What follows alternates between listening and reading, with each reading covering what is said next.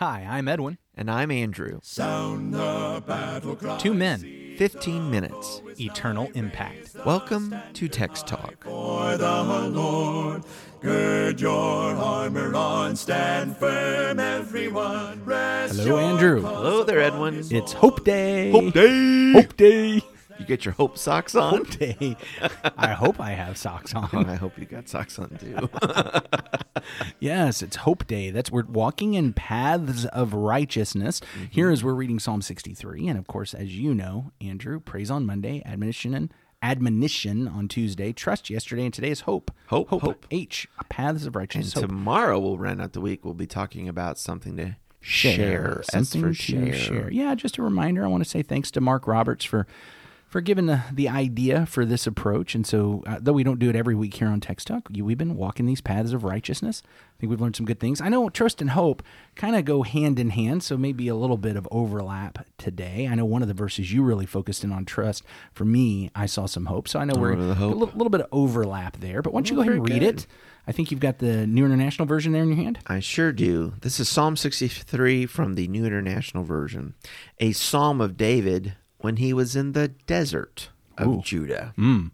Not the dessert. No, dessert has two S's, and you remember that because you always want seconds of dessert. Wow. Thank you for that. Yeah, That's why people tune into Text That is Talk. the only way I spell that word correctly. Desart. Maybe you should read and stop spelling. Just read. Stop spelling. Psalm 63, a psalm of David when he was in the desert of Judah. O God, you are my God. Earnestly I seek you. My soul thirsts for you. My body longs for you. In a dry and weary land where there is no water. I have seen you in the sanctuary and beheld your power and your glory, because your love is better than life. My lips will glorify you. I will praise you as long as I live, and in your name I will lift up my hands. My soul will be satisfied as with the richest of foods. With singing lips my mouth will praise you. On my bed I remember you. I think of you through the watches of the night, because you are my help. I sing in the shadow of your wings. My soul clings to you. Your right hand upholds me. They who seek my life will be destroyed. They will go down to the depths of the earth. They will be given over to the sword and become food for jackals. But the king will rejoice in God. All who swear by God's name will praise him, while the mouths of liars will be silenced. Walking in paths of righteousness this week, we're talking about hope, Andrew, and there's several things in this passage that actually increase and prompt and provoke and promote hope for me. Absolutely. Perhaps the first and the biggest is just what he says about the enemies. And I know that there are people today that struggle with the language used in the Psalms about enemies. I would remind us that there's language like this in the New Testament. In 2 Thessalonians chapter 1, it talks about the fact that God is going to come and he's going to afflict those who afflict us. Yes. And he will bring about vengeance and fire upon those who do not know the Lord, who do not obey his truth, those who continue to push God away, who continue to be enemies. Here in this psalm, it talks about that those who seek to destroy David shall go down into the depths of the earth. They shall be given over to the power of the sword. They'll be a portion for jackals. And those who have mouths of liars, those who have mouths of liars, those mouths will be stopped. That's right. And so there is a hope there. I have a hope in God that I know I have enemies. And I do think, as has been said, and folks who have commented to us about some of these Psalms, ultimately our greatest enemy is the devil. Absolutely. We in Christ have an enemy who's a roaring lion seeking someone to devour. And I know when I think about him, all of this applies to him. The realization that for all the attacks that he brings against me, for all of the ways that he tempts me and tries to get me to fall, that God is going to, in his good time, he is going to bring judgment. He is going to bring an end to that. And that's all that is going to be taken away. And I'm looking forward to that. That is a hope. That is an earnest expectation that I have, and this psalm increases it.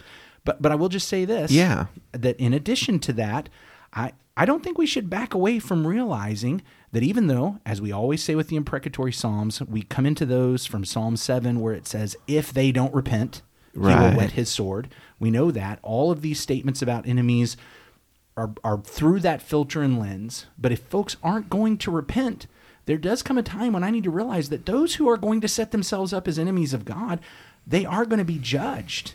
And actually, if I love God, then those who are going to mistreat God, I want them to repent so that just like me, they can have salvation. But if they're going to refuse that, there comes a time when, like God, what I need to say is, all right, it's time for judgment for you. When I see the word hope, of course, you mentioned a moment ago, it means the idea of a confident expectation, things that we feel very positive about the Lord's acting in a way, and certainly to fulfill his purposes, to bring about goodness for his own people. And I was drawn to verses 9 through 11 as I was looking through the hope, which is, you're referring to this also. But there's this future tense, and I saw it in the New King James and the NIV that I read just a moment ago, talking about what shall happen, what will happen, and that God does have a future plan. And so like in verse 9, those who are seeking to destroy my life shall go into the lower parts of the earth. They shall fall by the sword. They shall be portioned for jackals. That all of this is in store. And that is an expectation of God's return and God's judgment upon the wicked. And I guess kind of to dovetail with what you were saying about that, we want to be honest with who God reveals himself to be in the scriptures. And we like the parts that talk about his grace and his benevolence and, the kind of the assurance that comes out of a verse 5 that we're reading, that there's going to be the times of the marrow and the fatness and praising God with joyful lips. But just assuredly, for the people that spurn him, for the people that are antagonistic to him, there is a coming judgment for them. But let's remember this. I don't want to think of that as if it is, well, there's grace and then there's this. Actually, it is a grace for God's people that the time is coming when those who afflict us will be removed. They will face the affliction. That certainly comes through in the Thessalonians passage that you mentioned. Yes. That they have troubled you, they have given you tribulation, and now God will trouble them. And it comes through in the book of Revelation over and over again that there's this affliction, there's this persecution, there are enemies that come against, and while God is giving them time to repent, he is bestowing grace by giving time to repent. Yes. It is a grace to God's people for those who are enemies of God and enemies of God's people to face the judgment. We actually all recognize that. We all recognize that in the sense that if there's some kind of criminal walking around who is murdering people, a serial killer, a serial rapist, any of those kind of things happening in our community, we actually think it's a grace to the community for that person to be caught and that person to be judged and punished. Correct. And our problem is that we like to think that should only happen with folks whose sins are much worse than mine. Temporarily. Instead of if I'm going to be an enemy of God, that it should happen to me. There's another place of hope, and I just want to bring this one up because I kind of, before we run out of time, because I mentioned there was a verse you used yesterday for trust that I see hope in. Okay. Probably not too different here, but when it talks about my soul clings to you, your right hand upholds me. For me, the idea of hope in this one is that this is not all based on my clinging. Why am I able to cling? I'm able to cling because God's right hand upholds me. Yeah. In my mind, I'm envisioning, like those movies where the person has fallen off the cliff, but they've reached up and they've grabbed hold, and they're just hanging there and they're clinging for dear life. And what we know is if nobody eventually comes along and grabs them, they're not going to be able to cling there forever. Yeah, that right hand, that right arm, that's the figure for the strength, yes. Right? The strength of God. Yeah, his right hand upholds me. He's going to lift me up. He's going to hang on to me. We find that in Isaiah chapter 41 and verse 10, kind of the same idea in Isaiah chapter 41 and verse 10. In fact, I didn't have my Bible open to it. Let's flip over there quickly. Fear not, for I am with you, he says. Be not dismayed, for I am your God. I will strengthen you. I will help you. I will uphold you with my righteous right hand. Mm-hmm. And it's that recognition that those who wait on the Lord they'll mount up with wings like eagles. They will run and not grow weary. They will walk and not faint. Here's my hope. This is my hope, that it's not just based on how hard I cling. It's based on the fact that his his right hand is upholding me. So now my clinging matters. So this is not saying let go because his right hand is upholding me. My clinging is going to work because he is also holding on to me. Yeah. And what a powerful cooperation we have there. And I find hope in that. Well, that's a beautiful thought. There's the assurance then of God's protection for his people, the upholding for his people, as well as an assurance of judgment upon the wicked. Yeah. Before I just dominate with all the things I have, was there something you wanted to make sure to bring in? Because I got one more that stands out to me. Well, the other thing that I've written down, it comes from verse 11. And again, it is the idea of the joy, the future joy of God's people. When it says, but the king shall rejoice in God. Everyone who swears by him shall glory. And so, the confident expectation then that for the king, here is David, the righteous king of God. But then all that will come with the king will know the glory of God if they will stake their claim on God. Yeah. The king shall exult in God, and those who swear by him, or that's really kind of a picture of allegiance. Yeah. Of my oath is by him. I'm staking my claim on him. So it's not just the king, but all of those. Yeah, the whole group. And so that's the contrast with what you had earlier. So that was the other thing I had on my list. Yeah, the future of those who would be against us, who would lie, versus our future. So the one other thing that I had, and I'm sure there's much more, and I'd love to hear from everybody else what they had regarding hope. They can send that to us at texttalk@christiansmeethere.org. Verse 5, my soul will be satisfied as with fat and rich food, and my mouth will praise you with joyful lips. I can't help but in this context think of the beatitude, blessed are those who mourn, for they shall be comforted. And then blessed are those who hunger and thirst for righteousness, for they shall be satisfied. I feel like, I'm not saying those two Beatitudes are pointing back to this psalm directly, but as I read this psalm, I think about being in the dry times, the times of mourning, the times of hungering. And what we find here is that there will be satiation, there will be satisfaction, there will be comforting.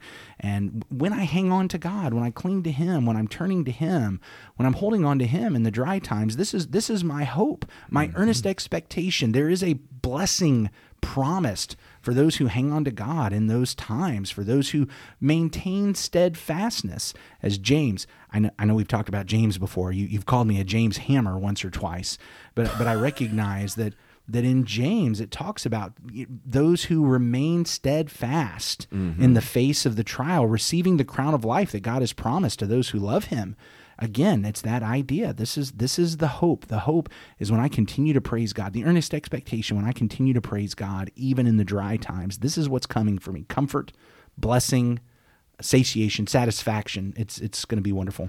I mean, there's a lot of great stuff in this psalm to feed our hope, and sometimes that's what we need. I think particularly in a time of wilderness or dryness, help me to see that the sun's going to rise tomorrow, and God's going to be there. We appreciate you joining us today for Text Talk. We'd love to hear about what you're gaining and what's feeding your hope out of this psalm. Send us an email, texttalk@christiansmeethere.org, texttalk@christiansmeethere.org, or join us over on the Facebook group. I know you're wrapping up, but what you said right before you started the wrap up, the sun will come up again tomorrow. The dry times don't last forever. And that's really what we see here. Yeah. David, he know it's tough. It's tough right now. But the dry times don't last forever. Exactly. And so we give thanks to God. Yeah. I guess it's my day to pray. You want me to? Holy God, thank you. I have no doubt that there are some who are listening to our conversation that are in dry times. For all I know, by the time this particular conversation actually hits the airwaves, I may be in a dry time then. Today, as we're praying, I'm actually feeling pretty full. Maybe it's because we've been in these conversations that I'm feeling it. But I have dry times. They come when I least expect them. But none of them have lasted forever. And I know that none of them that I ever face will last forever, but I know what will last forever is being at your right hand for eternity. So I pray that you would hold on to me, hold on to Andrew, hold on to our friends, our brothers and sisters, our neighbors, those who are listening, those who will listen. I pray that you would hold on to us. Help us to cling to you. We know that our clinging matters because you will hold on to us.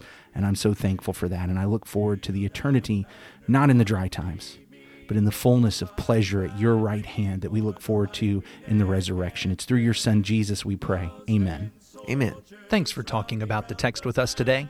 I'm Edwin Crozier, and I'd like to invite you to join the Christians who meet on Livingston Avenue in Lutz, Florida this Sunday for our Bible classes and worship. You can find out more at christiansmeethere.org. Check out our daily written devotional that goes along with today's episode. You can find a link for it in our show notes. Michael Eldridge sang all 4 parts of our theme song. You can get more from him at acapeldridge.com. Please remember to subscribe, rate, and review Text Talk in your favorite podcast app so others can find it and learn about it more easily. Have a fantastic day. Steady, pass the word along. Onward, forward, shout aloud, Hosanna. Christ is captain of the mighty throne.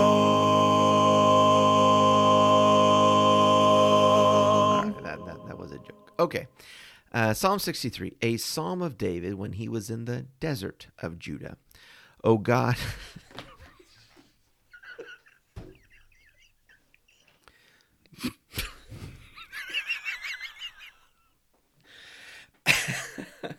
Sorry. All right. That one was my fault. Just don't look at me. All right. I know. Psalm 63. The wind's blowing the paper. Okay. All right.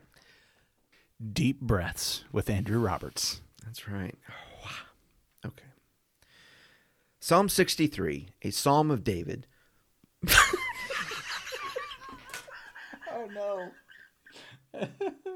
This is going to be a lot. All right. Do you need me to go ahead and read it? I don't know why this is funny, because it's not. Now it's getting irritating.